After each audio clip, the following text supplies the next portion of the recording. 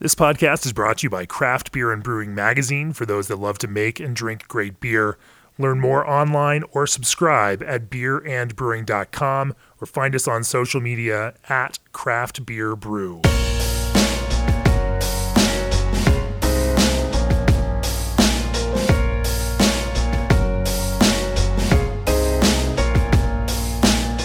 Welcome to the Craft Beer and Brewing Podcast. I'm your host, co-founder and editorial director of Craft Beer and Brewing Magazine, Jamie Bogner. I am in Fort Collins, Colorado, not very far from our office or my home, keeping it close in this kind of COVID era, but enjoying a face-to-face podcast today over at Odell Brewing with Chief Operating Officer for Odell Brewing, Brendan McGivney. Welcome to the podcast, Brendan. Thanks a lot, Jamie. Appreciate you having me. Well, you know, this is another one where I could have talked to you years ago when we got this thing started, and we've kind of waited for the right moment. Definitely didn't want to, focus too much on our backyard right here in Fort Collins, but I think given the circumstances and certainly given what Odell has done for the world of brewing, it's a merited conversation. I can't wait to dig in and talk about all the ways that you all use hops, choose hops, add hops into beer in a multitude of ways, and all the cool things that you've learned along that process. In the past, other brewers that have come through Odell and worked for Odell, like Joe Morfeld of Pint House Pizza, who we talked to on episode 50 of the podcast, spoke highly and credited you with their knowledge and learning in the world of understanding hops, selection, and everything else. And so I figure, we talked to Joe, we might as well come back and talk to the Jedi Master that instilled the knowledge right there in him. So looking forward to this conversation. Before we get started, nearly 2,000 breweries across the U.S., Canada, and Mexico partner with G&D Chillers. Innovative modular designs and no proprietary parts propel G&D ahead as the premier choice for your glycol chilling needs. Breweries you recognize like Russian River, Ninkasi, Jack's Abbey, Samuel Adams, and more trust G&D to chill the beer you love. Call G&D Chillers to discuss your project today or reach out directly at gdchillers.com. Also, Old Orchard supplies craft juice blends from the heart of Beer City, USA. As the industry blending experts, they supply major national brands and growing breweries alike. They've been the best kept juicy secret in craft beverage for years, but now the secret's out.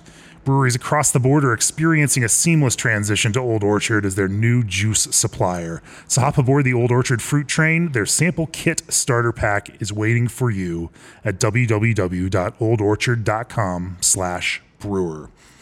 I'm pretty sure even other brewers that have worked at Odell at various points, like Chad Jacobson and some others that have also been on the podcast, I keep hearing your name a lot. And yet, before we started this, you mentioned that you'd never done a podcast before. And I love that. Yeah, I like to kind of stay under the radar, honestly. Yeah. We have such a fabulous team here at Odell Brewing, and always have that. We kind of made a conscious decision long ago not to have a rock star or hero or kind of face of the brewery, because it truly is a team collaborative effort. So it is an honor to be recognized by folks that have come on through here, and I have a lot of respect for Joe and Chad and Zach Turner out at Single Hill and Yakima and others that have gone on to start their own breweries and do a great job. But let's talk about Odell and let's talk about you. Talk to me about your history through brewing and how you ended up in this position now. Kind of COO is your title, but you kind of oversee all the brewing operations. Yeah, I mean, when I started here, I think there were 3 or 4 of us in production total. Yeah. That was 25 years ago. Yeah. And so we had to wear a lot of hats back then. And as we've grown as a company, I've been fortunate enough to grow as an individual and go back to school for training, and, whether it was brewing or project management or executive MBA stuff, and just learn more about the business side of it and leading teams. So it's been a 25-year evolution to this position. Is this your first brewing job? This is. I was an underage home brewer at Colorado State University when I moved here right when Odell started. Yeah. So 1989, I was a 19-year-old student. Yeah. And I was brewing my own beer and kind of snuck into the homebrew club. And Doug Odell was kind enough to share his insight and techniques, and helped us all get better as homebrewers. Yeah. In fact, there were, Jeff Liebisch was one of the homebrewers, one of the co-founders of New Belgium Brewing, was also a homebrewer in that group. So, Doug deserves a lot of credit for kind of opening up doors for homebrewers to get into the professional brewing landscape. And that cycle has continued in every generation of new breweries since then, where that, and that give back and that development and that growth in the home brewing market has turned out some of the most interesting and exciting brewers here today. But it's awesome to see that that's the way it's always been. It has. Yeah. That's been, perpetuated. I would say going back to when I started here at Odell, we went to MBAA conferences and there were very few craft brewers around. It was mostly AB and Coors, right. And this is before InBev was involved. And the brewmaster and assistant brewmasters at Anheuser-Busch were sharing information with us tiny little craft brewers. So it's the camaraderie and connection of all brewers back then. I mean, I have to extend that out to the big brewers of the day. Yeah. I think it's a little different today, but that was that table was set, so to speak, by all brewers at that time. So brewing in general was different, very, very different in 1989 compared to what it is today. If you're looking back at it, what are some of those kind of pivotal moments where you noticed things had taken not just like an incremental improvement, but kind of looking back, maybe made a big jump? I think, as most brewers would probably say who were around in the 80s drinking craft beer, there's no doubt that Ken Grossman and Sierra Nevada set the stage with Sierra Nevada Pale Ale. I mean, they just changed the game completely. None of us knew that you could make a beer that was so fruity and delicious and full of Cascade hops. What are those, right? Like it was, what are hops? It's an ingredient you can't taste in a macro brew, but Sierra Nevada no doubt set the stage for me in craft brewing. And then kind of that next layer would be like a 90 Shilling from Odell or some of the, earlier craft brewers. But and I love that. I mean, 90 Shilling being this kind of signature beer for Odell for the longest time, and I imagine it's shifted a little bit now, in the last decade. But for a lot of my formative craft beer experiences started in the mid 90s when I turned 21. And, that kind of Scottish ale or, a malt forward beer, that was what craft beer was, you know? It had flavor. And it didn't just have bitterness. I mean, bitterness wasn't a predominant driver in beer at that point. Talk to me a little bit about how, Odell's approach to what you make has shifted over those years.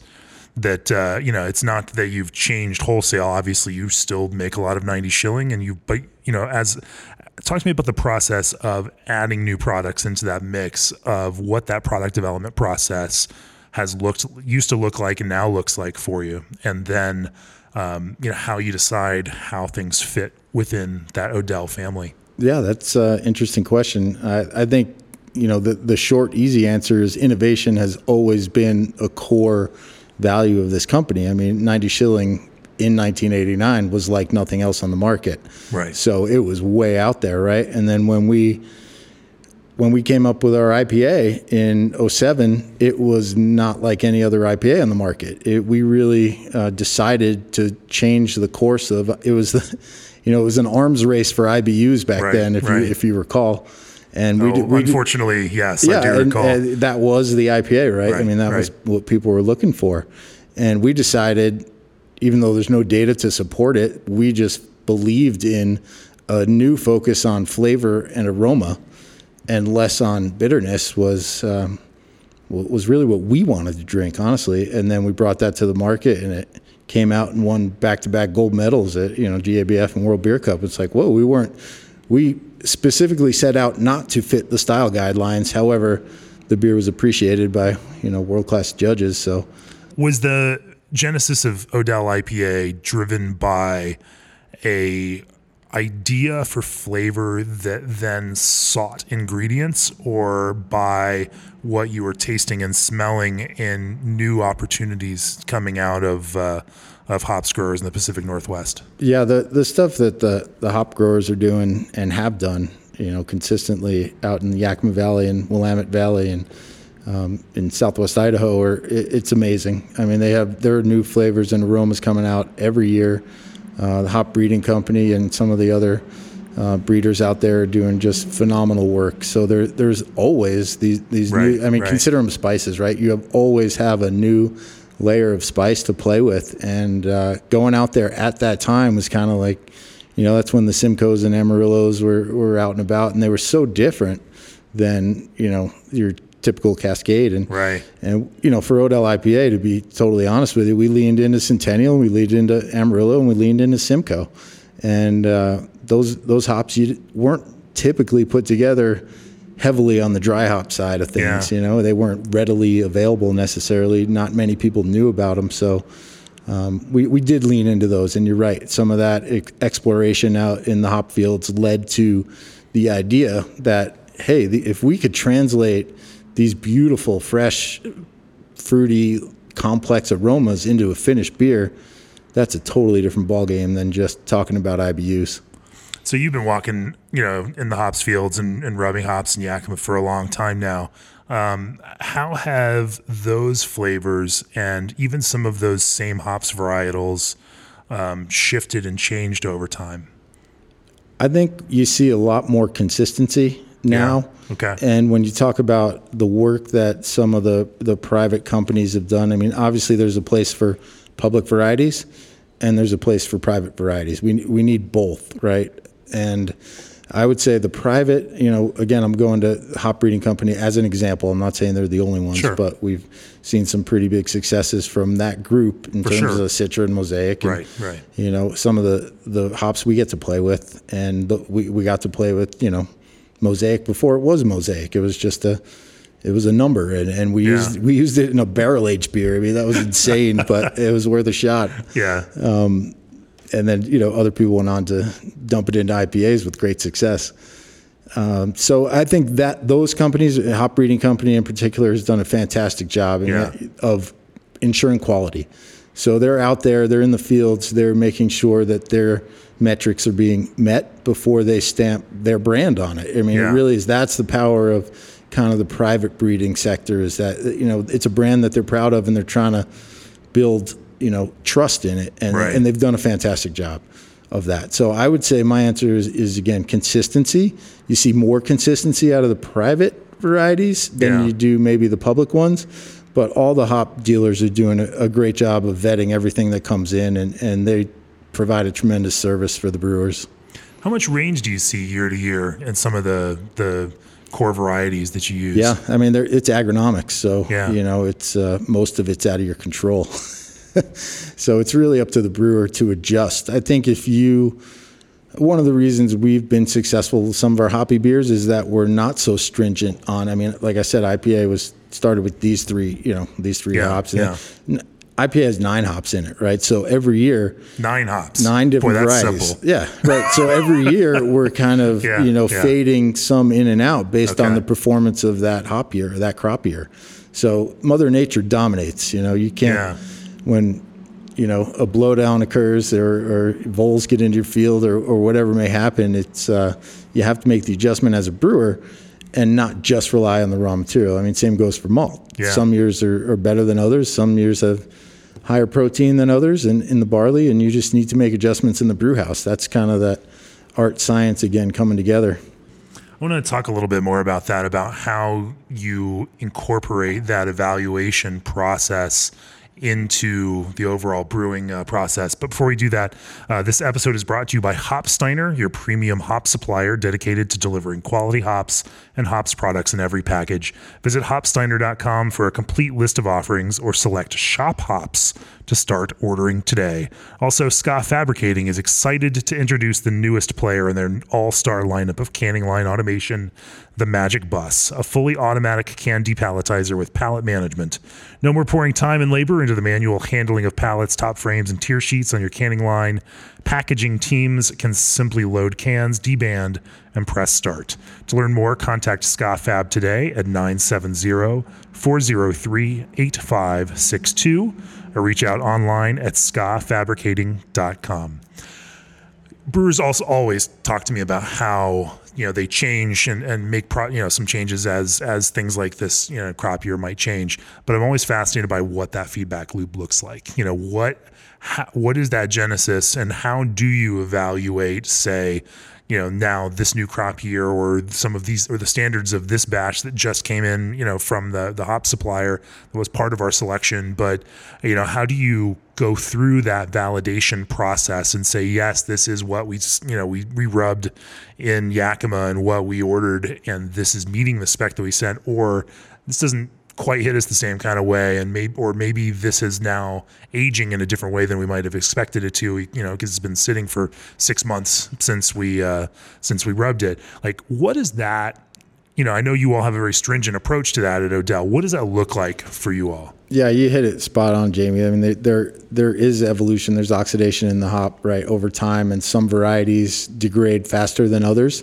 And as you get to use those varieties, you understand, like, for example, a Centennial is not going to last. It's going to fall apart on you pretty quickly. The hop storage index is high typically for that variety. So you take that into account. And so we do the evaluation, the organoleptic evaluation at hop harvest. Yeah. But then we do it ongoing. So as the brewers are opening up a new box of hops, the directive is to give it a whiff. Let's check out the pellet, because it could be a processing thing. It could be a bag that was popped along the way or something like that. So we are evaluating not only at the crop year, at harvest, but also every time we open a box, we're doing a kind of a mini evaluation. And again, our team is so strong; everyone gets it, and believes in it, and goes through that process. And so, if somebody senses something that they think is off, what does that look? What's that process? Yeah. So they'll raise their hand, and we have a group that we call the RAD team, the R&D team, that'll kind of get together and quickly evaluate the situation and say, oh, all right, we found this box. Maybe this box got wet or something happened along the way. We do make sure we ship our hops cold. But in the past, maybe you'd get a box from a supplier that was shipped warm and it expanded and caused trouble. So we'll make a determination based on what's happening right then and there, whether we just eliminate that one box or is it a whole batch thing. So we'll dig deeper and deeper until we get the answer, and then we make a recipe adjustment. You ship all your hops cold? Yep. I imagine. We pay for. You've tested it both ways, I'm sure. What do you find the difference? Yeah, we've been doing that for a long time, and oxidation just comes down to temperature and time. So if you can keep your temp down, you can extend your time. It's that simple. Then as you're making that kind of evaluative in broader strokes, as some of these bigger things change year to year, you mentioned pulling hops into and taking them out of. Even core brands like Odell IPA. What's that decision-making process look like, and how do you go through that kind of evaluative, thing? Yeah, that's, a lot of times it doesn't just come down to how that hop performed, but we look at it more holistically. And one of the reasons we design recipes the way we do with so many different layers of hop varieties is we want to make sure that what we're using also works for the grower. There's only so many acres out there. Yeah. So we're not going to demand that this dog of a hop continue to be produced. We need to work with the growers. We need to work with the suppliers to make sure that this thing is sustainable for the long term. We can't just add more acres as time goes on, right? We need to find more efficient hops and ways to use hops. And so being part of that conversation is really important to me personally, that we are working with the growers and the dealers to determine what makes sense for the industry, not just for you and your brand. Tim Matthews from Oscar Blues said the same thing to me when I talked to him last year. That's because Tim's a really smart guy. Tim is a very smart guy. I agree. And talked about that same kind of thing, that piece of these hops needing to work, even new hops needing to work in an economic way for all of these growers. And he was making a very pitched argument for non-proprietary approaches to hops for that same very reason, that the more acres that hops growers can grow of these things, the more cost effective it is for them to do it, the more they can insulate themselves from some of the potential downsides of this, and it just makes it more agronomically viable. But you're even stating that for some of these older hops varieties, just because it was a part of your recipe, 5 or 10 years ago, doesn't mean that other brewers want to use that hop now. How many hops have you made that kind of shift with and said, hey, okay, now this is just not feasible for you to grow at a cost-effective rate. We can find something that's going to get us the same place and do it in a way that works better for you all. Yeah, that's there's been quite a few of them, honestly, and it's not a hard cut. So I'll use Perle as an example. That was a hop we loved. We used it all over the place, but it just wasn't agronomically strong. It wasn't worth. The yields were bad, and the inputs were high, and the consistency was not there. And as the acreage started dropping, it's like, we're not going to fight to keep this hop in the ground when it really doesn't make sense for anybody. Yeah. So we started a slow process, over a couple of years of starting to tweak recipes and look for other hops that would not only, it's not a direct replacement, right? Yeah. One of our overall themes is always better. So we're always trying to improve our existing process, our recipe, our benefits, our pay. I mean, always better is a driving force for this company. So when we look at a recipe and we know, I can see 2 years down the line, maybe Perle's not going to be as viable as it is today, then we start that process. So it's a slow tweak and ultimately leads to a better end product, but isn't a hard cut. So people are confused. Interesting. So you just kind of phase it out and then blend in gradually over time. That's an interesting strategy. You're using the similar crop year and just spreading it out for a little bit, or you want to maintain the flavor profile of the brand. Right. And you can do that with lots of different hop varieties. If you're a good brewer, you don't need to rely on the two that you built your recipe on, right? You can start tweaking and playing. And we have the benefit of having 2 R&D facilities. We have a pilot system here in Fort Collins and one down in Denver. So we're constantly playing not only with brand new ideas, but tweaking existing brands just to see, how this could work. And then we do it on the big system if we can prove the concept on a smaller scale. Give me an example of something that you've played around with and tested, whether it's worked or hasn't actually worked for you.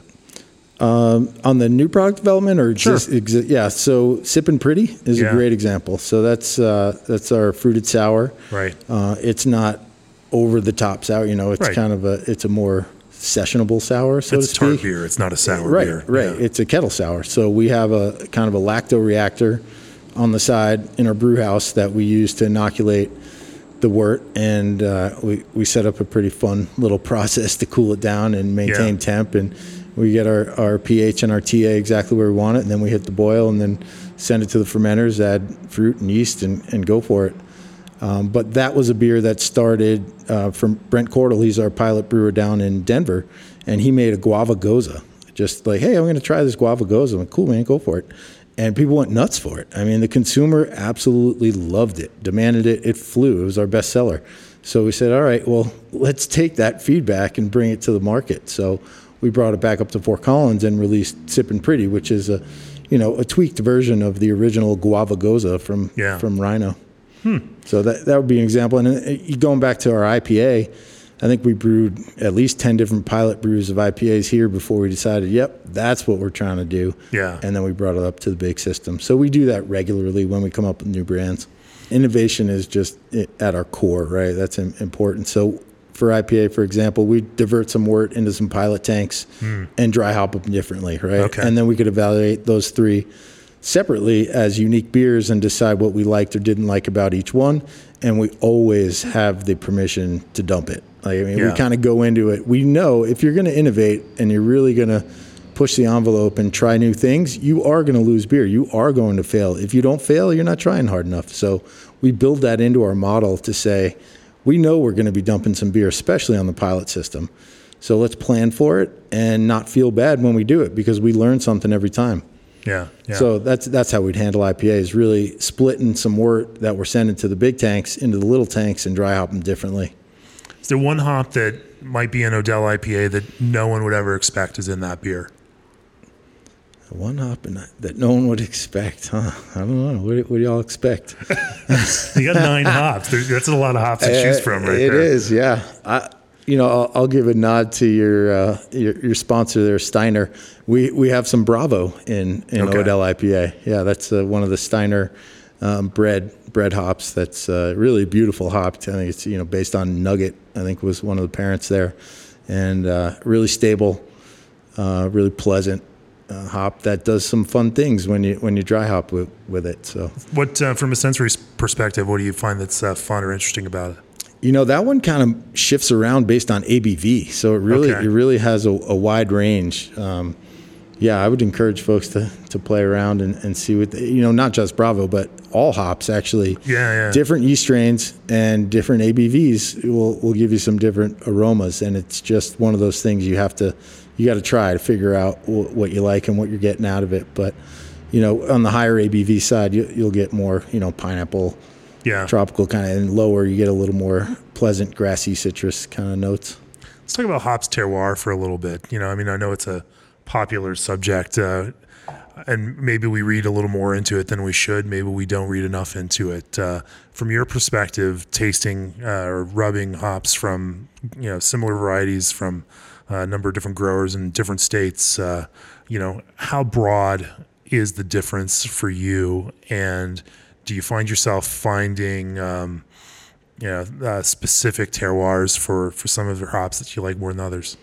I know this comment's going to piss off some of my friends in the hop industry, but we actually find great variation. Sure. So an Oregon Cascade to us is a different variety than a Washington Cascade. Yeah. An Idaho Chinook is a different variety than an Oregon Chinook to us. Sure. Now, I'm not saying that that's for everybody, but we find that there are some consistent flavor profiles associated with locations for sure. Yeah. And that's my personal opinion. And I know some people, to protect the brand or the variety, like to say they're, a Cascade's a Cascade or whatever it may be, but there's no doubt in my mind that the terroir is important. It's, I think it's such a tough question, that you could also state that brewers shouldn't even list the hops that are in it, that, that a chef doesn't talk about which spices they use to make a specific dish because you're giving away, the secrets in that regard. But we also find that from a marketing perspective that consumers enjoy specific tastes of certain things, and when they find something that they like to taste at brewers other expressions of that kind of thing. It's a challenging one, and this is one we're in the middle of our IPA issue for craft beer and brewing right now, and tasting through all of these IPAs, I've found that even with our blind review panel, if it's a Nelson IPA or a Sabro IPA where Sabro is a giant component of it, I have to tell them, they can't just blindly review that because it tastes completely different than the Citra Mosaic beer they may have had just before that. Yep. And so trying to judge those two things on the same scale is unfair to either one of them. Generally, that Citra Mosaic beer is going to be way sweeter and just brighter and juicy citrus, but that Nelson Sauvin beer is not going for that. Generally, speaking, it is going for usually a drier approach. And that kind of thought hit me like, are we at this point where we need to start talking about hops varieties in the way that wine growers talk about wine grape varietals, that they are now starting to have so much impact on the flavor expression of these beers that not knowing what those are negatively impacts the consumer perception of them? Yeah, I think we've moved there already, honestly, with, I think Citra is probably the best example where, there are lots of Citra named beers, right? If someone's using Citra predominantly, they can't wait to tell you that it's Citra because the consumer loves Citra, right? It's a beautiful hop, and people want Citra. So the brewers are quick to point out when there's Citra in their beer, I think. Yeah. So I think we're already there. The Sabro comment is interesting, or Nelson, or those hops are such outliers, right? That I think it's cool to be able to communicate to the customer like that's what you're tasting. So they're somewhat polarizing, perhaps. They are. And I've had plenty of judges say, I either love Sabro or I'm not a big Sabro fan. Right. And so at least knowing that can explain to them why they may or may not. Now I smell something like, oh, that's woody, coconutty. Oh, yeah, that's a Sabro beer. Mm-hmm. It becomes kind of a signature identifiable thing. But if you're trying to judge that towards some sort of mean of fruity, hazy IPA, it's going to take you in a different direction than that and not deliver that. Yep. Yeah, and I think, some of those outlier hops, there's a public variety that I think is super interesting that we play around with called Cashmere. Yeah. And, agronomically, we're trying to figure out, does it make sense? But, again, it's a public variety. And it can do some beautiful things in beer, but if you lean on it heavy, you're not going to like it perhaps. But if you can feather it in, and I would say the same about a Sabro or a Nelson, like you don't necessarily have to hit the customer over the head with it. Yeah. You maybe can layer it in and bring up some highlights of other hops. Hops play together differently. Sure. So, that's one of the things with the combos that we do is we realize that, hop A combined with hop B is very different than just hop A or just hop B. They do play off each other and create new flavors and aromas. So I think there's a place for all the hops that are out there, honestly, and it's up to the brewer to use them a little more tactfully. They don't have to be single hop, like, wham, here's your Sabro, taste it. It's like, hey, there's a little layer of tropical in there somewhere. What's that coming from, Yeah. So I don't know that we need to I would hate to just have Citra IPAs and Mosaic IPAs and Sabro IPAs. Like, I think we need that layer. We need that complexity. We need that brewer freedom and creativity to create beautiful end products without necessarily hanging your hat on the brand or the variety of the hop. So I'd like to see it maybe even less of that, honestly. I would not want to be in the wine world where I like Merlots or I don't like Merlots. Well, have you had all the Merlots? Like, in IPAs you can do. And still, wines sold as Merlot generally have a blend of other grapes in them too. Yeah, because maybe that was a bad example. No, well, and Cabernet Sauvignon, the same kind of thing. Nobody wants to drink 100% Cabernet Sauvignon wine. It's going to be unbearable, but with smaller percentages of other things, it just creates this bigger, rounder, softer, piece. I want to talk to you about those kind of point guard hops, those hops that are really good at delivering, even point if they, guard, there you go. Even if they don't score themselves, like the ones that are really good at dishing it off and setting other hops up to score. But before we do that, this episode is brought to you by Brewers Publications, publishers of Historical Brewing Techniques, The Lost Art of Farmhouse Brewing by Lars Marius Garshall. Equal parts history, cultural anthropology, social science, and travelogue. Historical Brewing Techniques describes Northern European farmhouse brewing and fermentation methods that are vastly different from modern craft brewing. Order your copy of Historical Brewing Techniques today at brewerspublications.com. Also, Craft Beer and Brewing's all-access subscriptions give you a year of the print and digital editions of the magazine, plus access to our library of video courses, special deep dive email only for all-access subscribers, premium content, and all-access exclusive merchandise. Go to beerandbrewing.com and click on the subscribe button to join now. And I've had other brewers talk about that kind of piece and effect of some of these hops that they use, not as their supporting role. They're not the leading man. They're not that necessarily that hop you're going to put on the label that's going to sell that beer. But they have interesting effects. And so if you mentioned Cashmere, are there hops, primetime hops, the center hops that are going to, go take the alley-oop and make the dunk, that work particularly well with that? And there are some other examples where you find some of these, kind of role-playing, hops help bring out some key features and set some of these other hops up for success. Yeah, I love the point guard hop. That's a great term. I worked for Inside Stuff and Hoop magazines for about 4 or 5 years. Nice. And so I've got my basketball analogies stacked back here. I'm missing hoops right about now. Yeah. I think it's coming back soon. Yeah.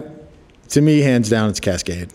Cascade is, it just plays well with others. It really does. We use a whole lot of Cascade. It's a beautiful hop. It's getting a little long in the tooth. I think the growers are going through a process right now of trying to get some clean root stock in the ground, and hopefully that'll continue, and the brewers will contract appropriately. I think that's a problem right now. I think brewers are getting a little used to the spot market right now, and we need to communicate to the growers what we want in 2 or 3 years, because it takes a while. If you change out a field, you're changing out a variety. I mean, that's a long-term commitment.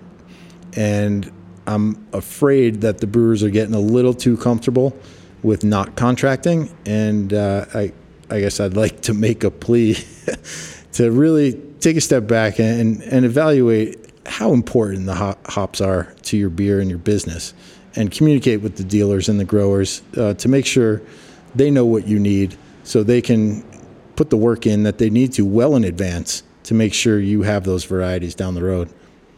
And I think Cascade, unfortunately, is one of those hops that's probably under-contracted, one man's opinion. Yeah. And, the usage has gone down, but it's a beautiful hop. That's my point guard, hands down. I'd say some other oones for us in the past were Willamettes. What do you like, if you're using it with another big name hop or leading hop, what kind of percentages do you tend to find yourself using Cascade in to just bring out that little bit of classic C hop flavor and in the bigger mix? Yeah, that's a hard question for me without looking, having our recipes right in front of me. But it is one of the 9 in IPA, Odell IPA for sure. But it's not necessarily in all of our IPAs. Yeah. But I just think that is a really nice base layer that you can build upon with some of the more impactful hops. It's just there's nothing unpleasant about a Cascade, right? And it's I think it has this kind of grounding flavor, like this classic craft beer flavor. It's just associated with it, thanks to Sierra Nevada in large part, you know. And so it builds that familiarity and that kind of connection to the flavor that you can then take in other directions, but it just it gives it that kind of air of familiarity. Are there some other some other variations like that you find compelling and interesting? Yeah, again, I think Willamette's one of those. It's less impactful, a little more background, but that's one we've traditionally used. We use less of it now, but in the past, we traditionally layered that one in as well. But that's, yields on Willamette are a little tough, so we've tried to back away from that. Yeah. On the question of contracting versus spot, there's certainly a precedent, even in the hops and ingredient world, for dramatic, tragic shortages of these kinds of things, and it certainly will happen again. It is not that hard or that expensive, as you say, to kind of prepare for potential downside and give the agricultural side of the business some of the security that they need, but also securing that kind of guarantee, of your own ingredient supply at the same time. Yeah, it's worthwhile work to put that time in to figure out, at least an estimate, because our hop suppliers are our partners, right? Yeah. I mean, across the board, we have amazing companies. I mean, all these guys out there are doing a fantastic job, and they're going to work with you. Yeah. So let's communicate. That's the key. Communicate with them what you think you'll need, and inevitably that will change, right? You will be wrong. Don't worry about it. You will be wrong. But then communicate as soon as you know you're wrong that, actually, I don't need, 8 billion pounds of Mosaic. I really need Citra, or I really need, something else. Just communicate with them, because that's what they do. They do it really well. And trust that your hop partner is just that. They're a partner. They want to make sure the right hops are in the ground and that they're available to you. Nobody wants to tell you can't buy any, right? They want to sell you the hops. They just need to know that you need them. So communicate. You mentioned earlier that rootstock was getting a little bit long in the tooth. What did you mean by that comment? Yeah, over time, hops will, whether they're attacked by virus or there's, off types that make their way into a field, fields need to be cleaned up. They're not, forever. And Cascade is an older hop. So the growers have done a fantastic job of going through this process of cleaning them out and putting new fields in and new clean rootstock, verified, virus-free, clean rootstock in. And that's a major investment. It needs to continue to happen, but it will only happen if the brewer is communicating to the grower that we will continue to need that variety in the future. Yeah, it's almost like they need to name the new Cascade something new, just so it sounds sexy and fun and marketable to consumers, just so that brewers will contract for it and buy it and move forward. What is your, as you all are envisioning hops blends, how do you, say for a new beer, and you all have launched a few new ones lately, how does that kind of creative process look for you? That really does start with the pilot system. I mean, it starts with harvest and then moves to the pilot system. and then we'll do quite a few iterations on a small scale till we figure out, this is something. How do you decide what the iterations are going to be? Again, I would say we take it back to our very small rad team. It's myself and a couple others that we'll put our heads together and just try some things out. We'll bounce ideas around and then go for it. And then we'll run it through panel, which has there's no skin in the game there. They're just blind samples. And if panel approves, and it'll move to the tap room. And then if the consumer approves and it really enjoys the flavor profile, then we'll talk about, can we actually get enough raw material to make this a full-time release? If so, when? And then kind of go through that process of bringing it up to full scale. How much time is it between the kind of ideation process and, piloting and then go to market? This beer you're drinking right now, this Good Behavior, has a hop in it, HBC 586. That's been years in the make. I've been waiting to be able to take this.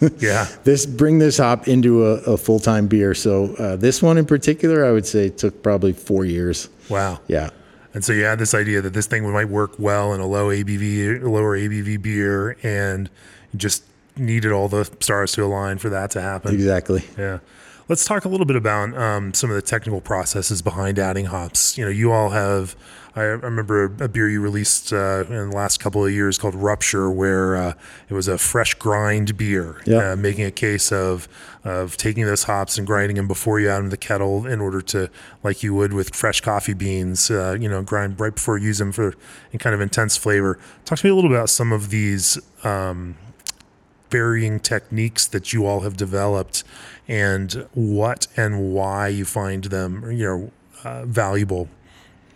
I think I'm a little twisted. I'm a bit of a change junkie. Yeah. So when things like that kind of pop into my head, it's like, all right, who's with me? Can we do this? Can anybody in? And Brian's got a crazy idea, guys. Yeah, and a lot of times, our team is so strong, and they are much more technically and process sound than I am. Yeah. And they'll quickly tell me that's a ridiculous idea. We can't possibly do that. Do you know how inefficient that would be, you idiot? But this is one I managed to squeak through, and it's been fun to play around with both Rupture and then Hammer Chain. And it started just, I think it was a harvest. I had some brewer's cuts that I brought back, and I was going to do a pilot brew with all these brewer's cuts. And I was like, well, I can't use them. The pilot system's not really set up to throw whole hops in it. So what am I going to do? So I kind of food processed them all. And the aroma that popped out of that food processor was mind-blowing. I was like, we got to do this. We got to figure out how to do this on a large scale. And that pilot beer turned out great with the fresh ground brewer's cuts hops from that harvest. So that's kind of where that one started. Yeah. And then grabbed our marketing guy. I was like, hey, I got an idea. He's like, we can't just do that right now. I'm like, okay, well, I'm going to try anyway. And then they produced a beautiful artwork and got the message out there. And it's been a fun beer. And we've done some do other that things from a technical standpoint? We got a hammer mill. We put in a custom made hammer mill, and there's actually a pellet die on it, but we bypassed the pellet die for Rupture. We do make our own pellets for some other pilot beers, or when we're doing experimental hops, we can run it through there and use pellets. So it's nice to have that flexibility. So you're just doing your own pelletizing right here in-house. Yeah, I mean, it's, horribly inefficient. But sure, that's feasible for every other brewer out there to just, It takes a long time to process a few pounds of hops, but we did find ourselves in a position last year where the pellets weren't ready yet. Simcoe pellets weren't ready yet, and we had some whole leaf, so we actually made our own pellets to get by with IPA for a while, and they were great. So we don't want to get into the pellet making business. Let the hop dealers do that. They're amazing at it, and we suck, but we did figure out how to at least do small batches. So for Rupture, you run it through this hammer mill. How soon before they go into a brew are you milling them? It's hours. Hours? Okay. Yeah, we will not go beyond a couple of hours on that one. How long does it take to, mill through all of those? That's for the process guys, right, that know what they're talking about, not the dumb idea guy. Okay. Yeah, I think we can run through, I think it takes, I don't want to give you a bad number, but it doesn't take too long to rip through a bale. We can get through a few bales in a couple hours. From a sensory perspective, relative to making the same beer with hops that have been pre-pelletized or with whole leaf hops. What do you find in a finished beer that process adds, just from a sensory perspective? Yeah, and that's where we made the ultimate decision, is when we ran that through panel. We did some benchtop stuff with pellets, and then we did it with fresh grind from the same lot. Yeah. So we took our whole leaf, ground it up, dry hopped with it, and then our pellets from the same exact lot, dry hopped with it, and across, it was nearly unanimous over quite a few tasters that the fresh ground was preferred. So that was the ultimate decision, is that we truly believe this can make a better beer, so we're going to go for it. Is there, do you remember the way that they might describe it, or how would you describe the difference? Yeah, to me, it's like being at harvest. Honestly, it's it's when you take a brewer's cut and you just rub it between your hands, and that first flash of aroma, which is fleeting, but is so beautiful, actually came through in the beer. Now, it's an IPA, right? So you store it warm, put it on top of your fridge for a while, it's gone, and it gets real ugly. But when it's fresh and it's cold, it is a difference maker. Yeah. Are there other techniques that you all have been playing with that have, whether it's how you dry hop or timing, through that kind of fermentation process, or other kind of hops usage techniques and processes that you found some interesting results from? Yeah, we've played around a lot. I mean, I got a sense. I can't think of where we haven't used hops. I mean, we've done mash hops. We've done first wort. We do cool pool, where we'll chill all of our wort down to we'll go as low as 160 at times. And then dry hop or add to the whirlpool once it's at 160. And that's more of our keg beer. So the stuff we're doing at Rhino is where we're really pushing the edge, because it's not going in a package. We do run micro, and if it's if it comes in hot, we're not going to serve it. But it's definitely much more risky to do some of those things on a large scale. Yeah. But if we can prove it over and over that it's scalable, we will do it. So we have employed some of those techniques, and then obviously the dry hopping. I think a lot of folks have written about it and talked about it recently, but there's a lot to be said of that early dry hop and the difference in character of adding hops early in fermentation versus late, and different temperatures, different yeast counts, different yeast strains. So dry hopping is all over the place, from fermenter knockout hops to cold dry hopping and whole leaf and pellets and cryo and everything in between. We don't use any extracts. I mean, the cryo is as far as we go. Yeah. But I'm sure we'll play with it at some point.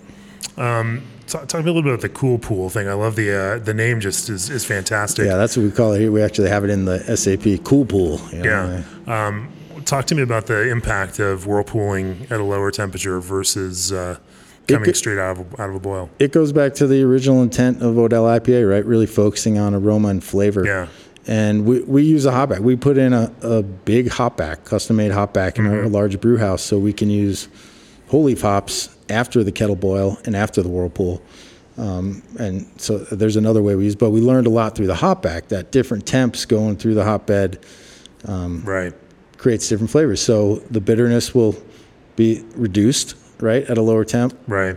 And we found that you get some different flavors in the finished product than you would at a 190 or 200. What does different mean? It depends on the variety and the combo, but yeah, I think it's a more... Different is not descriptive enough. I know, yeah, you got me, cool.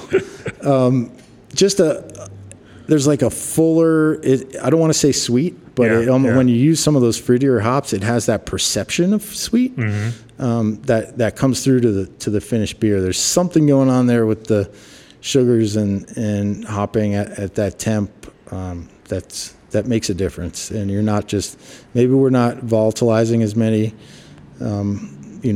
aromatic compounds because the heat's reduced.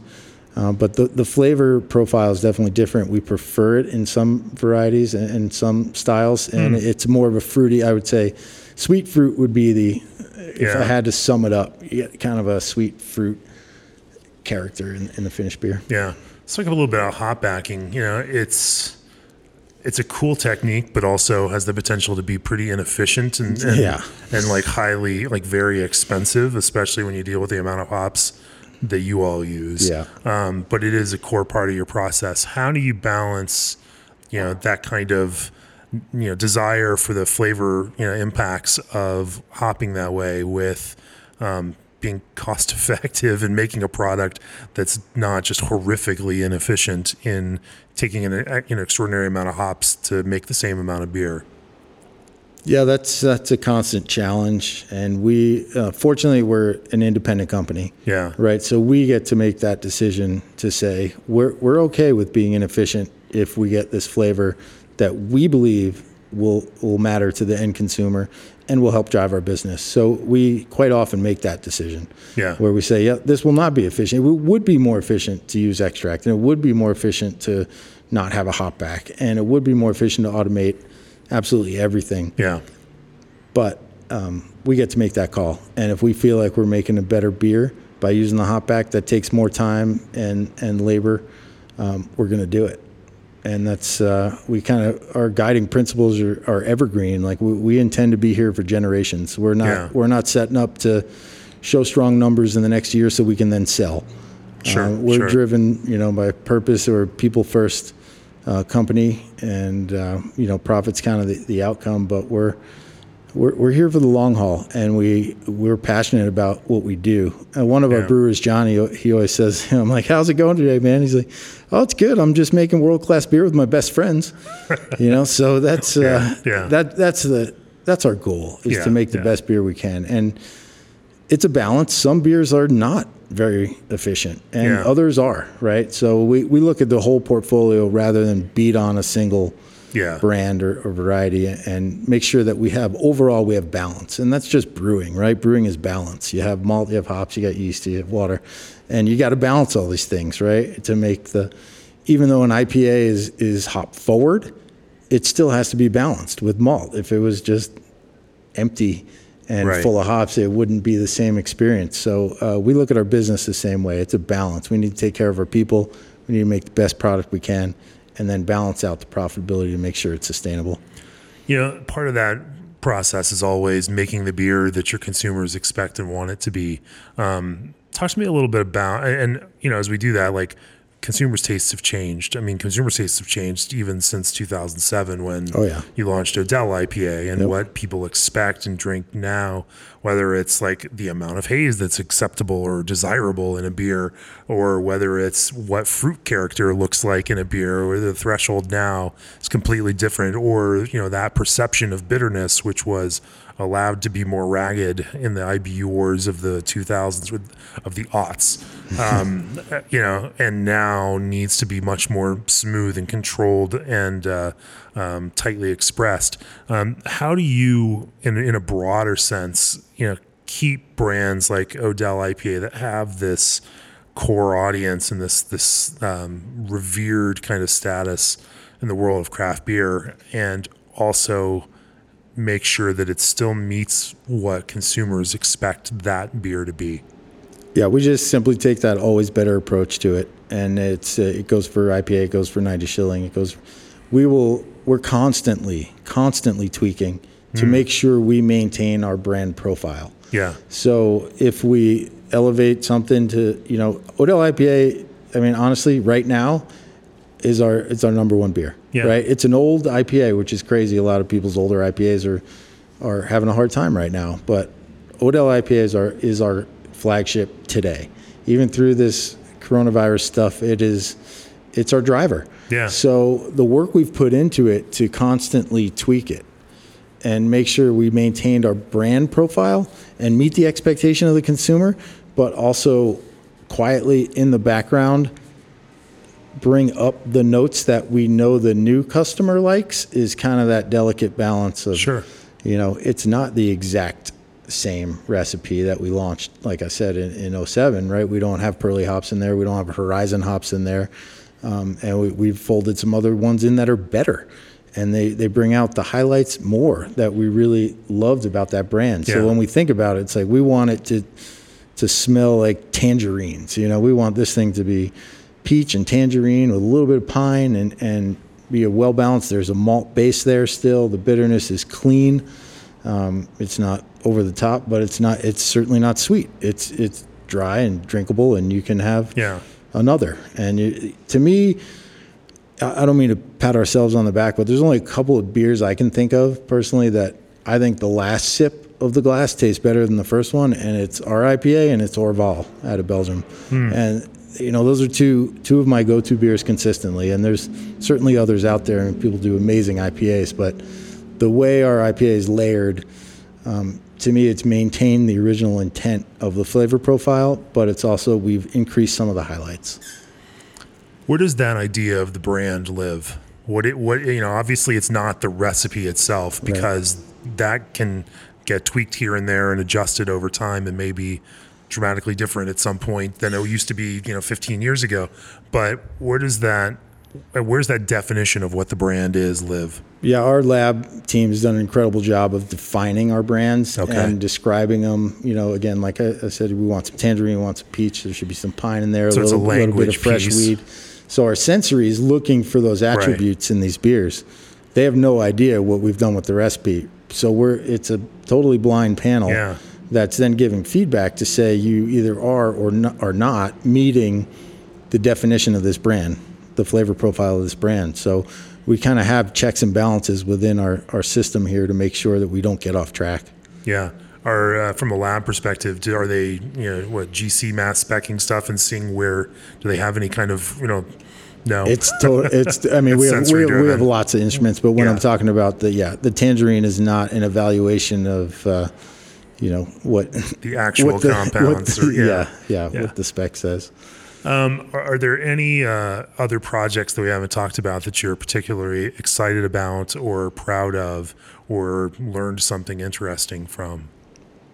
Yeah, I think some of, again, the R&D stuff to me is just so much fun. It's exciting. I honestly love coming to work every day with the people that we have here and the passion that we have for innovation. I mean, we're constantly innovating.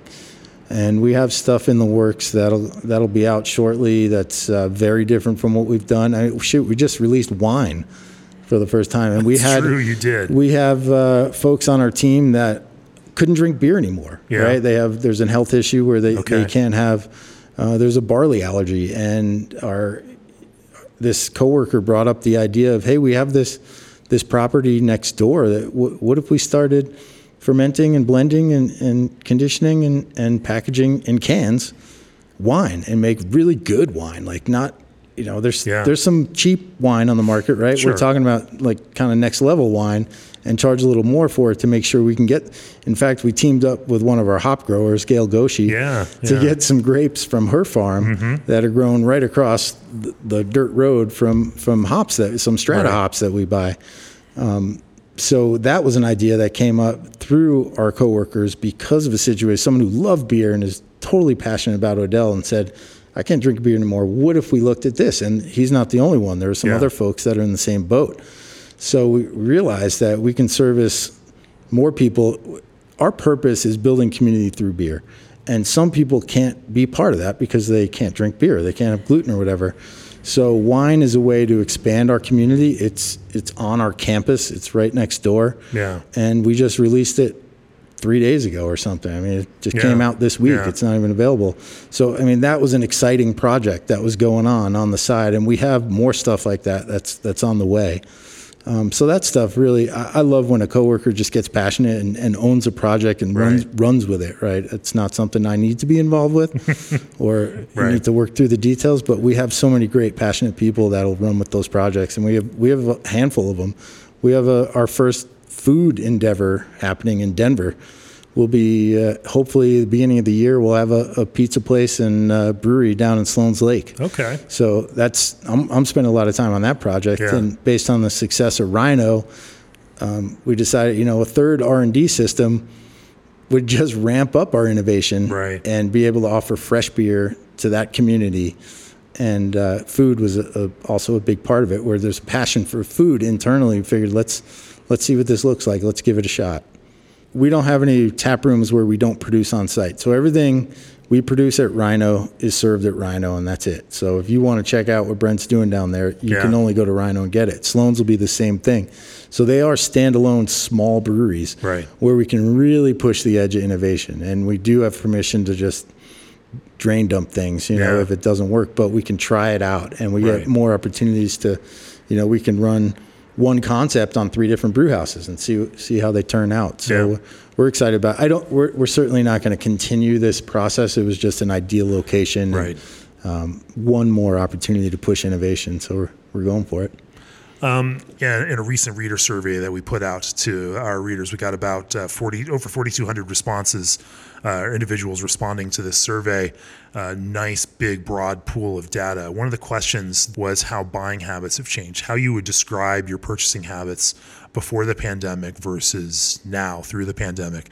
I'll pull that graph up here so I can get it right. One of the questions, the first part of the question was, I love, or how would you describe yourself? And that first one was, I love trying a wide assortment of beers from breweries I may or may not be familiar with. That would kind of describe the highly adventurous drinker, and so 63% of the audience before the pandemic described themselves in that kind of boat.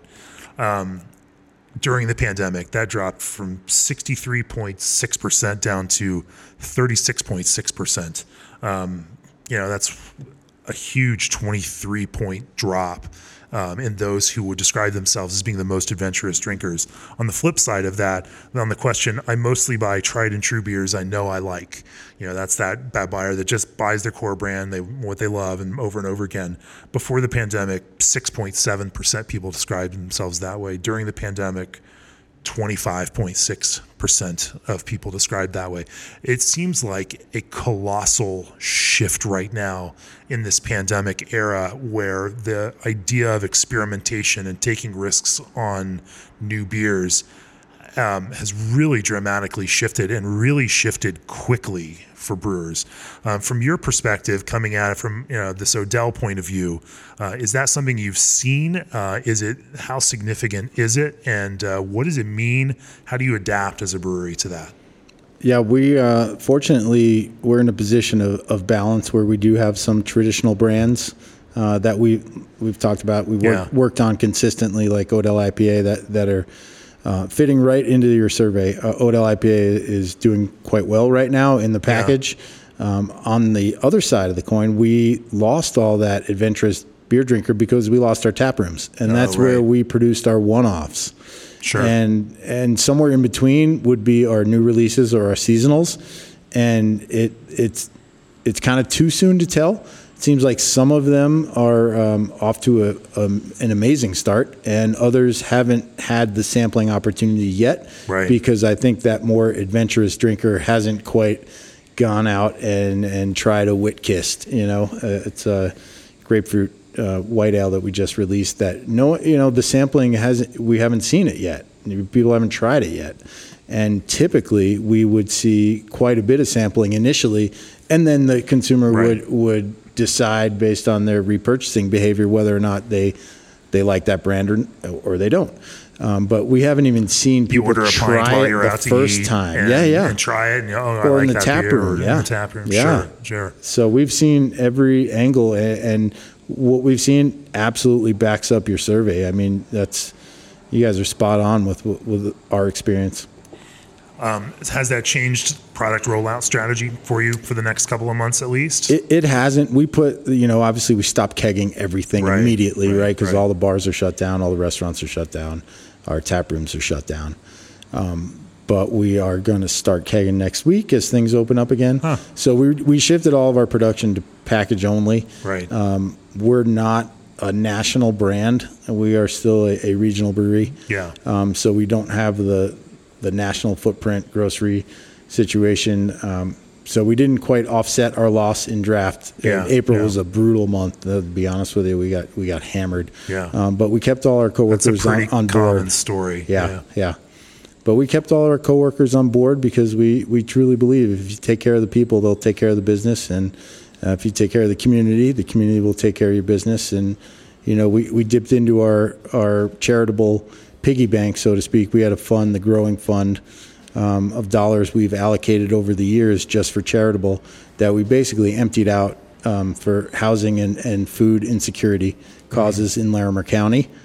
So we dumped $160,000 into the community during this crisis, even though we're hemorrhaging money in April. But that again is a core belief as an evergreen company that we are, we need to take care of our people in our community in order to take care of the business. That seems like a perfect segue into the question we generally end the podcast with, and that is, what does success look like for you? What does success look like for Odell Brewery? For me personally, it's the day I retire, which is, I'll probably have to die first. But this company is in a great position to last for a couple more generations at least. That's our ultimate goal, is to be an everlasting company. We are not set up to sell or merge or do any of those things. We are an independent, long-term company, and that's our guiding light. I mean, every time we make a decision, we look to that long-term perspective of how do we keep this thing going for the long haul for our 150 coworkers and our community.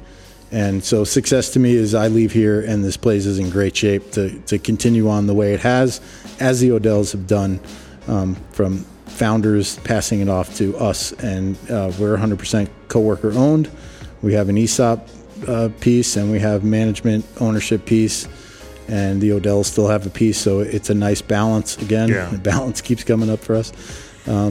But that success for me personally is that this business is set up to be successful long into the future when I'm done. Yeah. That's a beautiful thing. If people want to learn more about Odell Brewing, where do they find more about Odell Brewing? This is where the marketing team would need to help me. I guess the website, and there's an Instagram thing going on. Sure. Yeah. We'll link to it off of the web story with this podcast. Nearly 2,000 breweries across the U.S., Canada, and Mexico partner with G&D Chillers. Old Orchard supplies juice blends from Beer City, USA. Hopsteiner is your premium supplier for quality hops and hops products. Scott Fabricating invites you to take a ride on the Magic Bus. Historical Brewing Techniques, The Lost Art of Farmhouse Brewing, is out now from Brewers Publications. And Craft Beer and Brewing's all-access subscriptions are the best way to support this very podcast. Brendan McGivney, Odell Brewing Company, thanks for joining me on the podcast. Hey, Jamie, thanks a lot. This is great. Cheers. Cheers.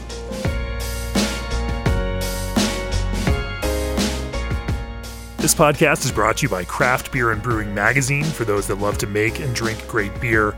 Learn more online or subscribe at beerandbrewing.com, or find us on social media at Craft Beer Brew.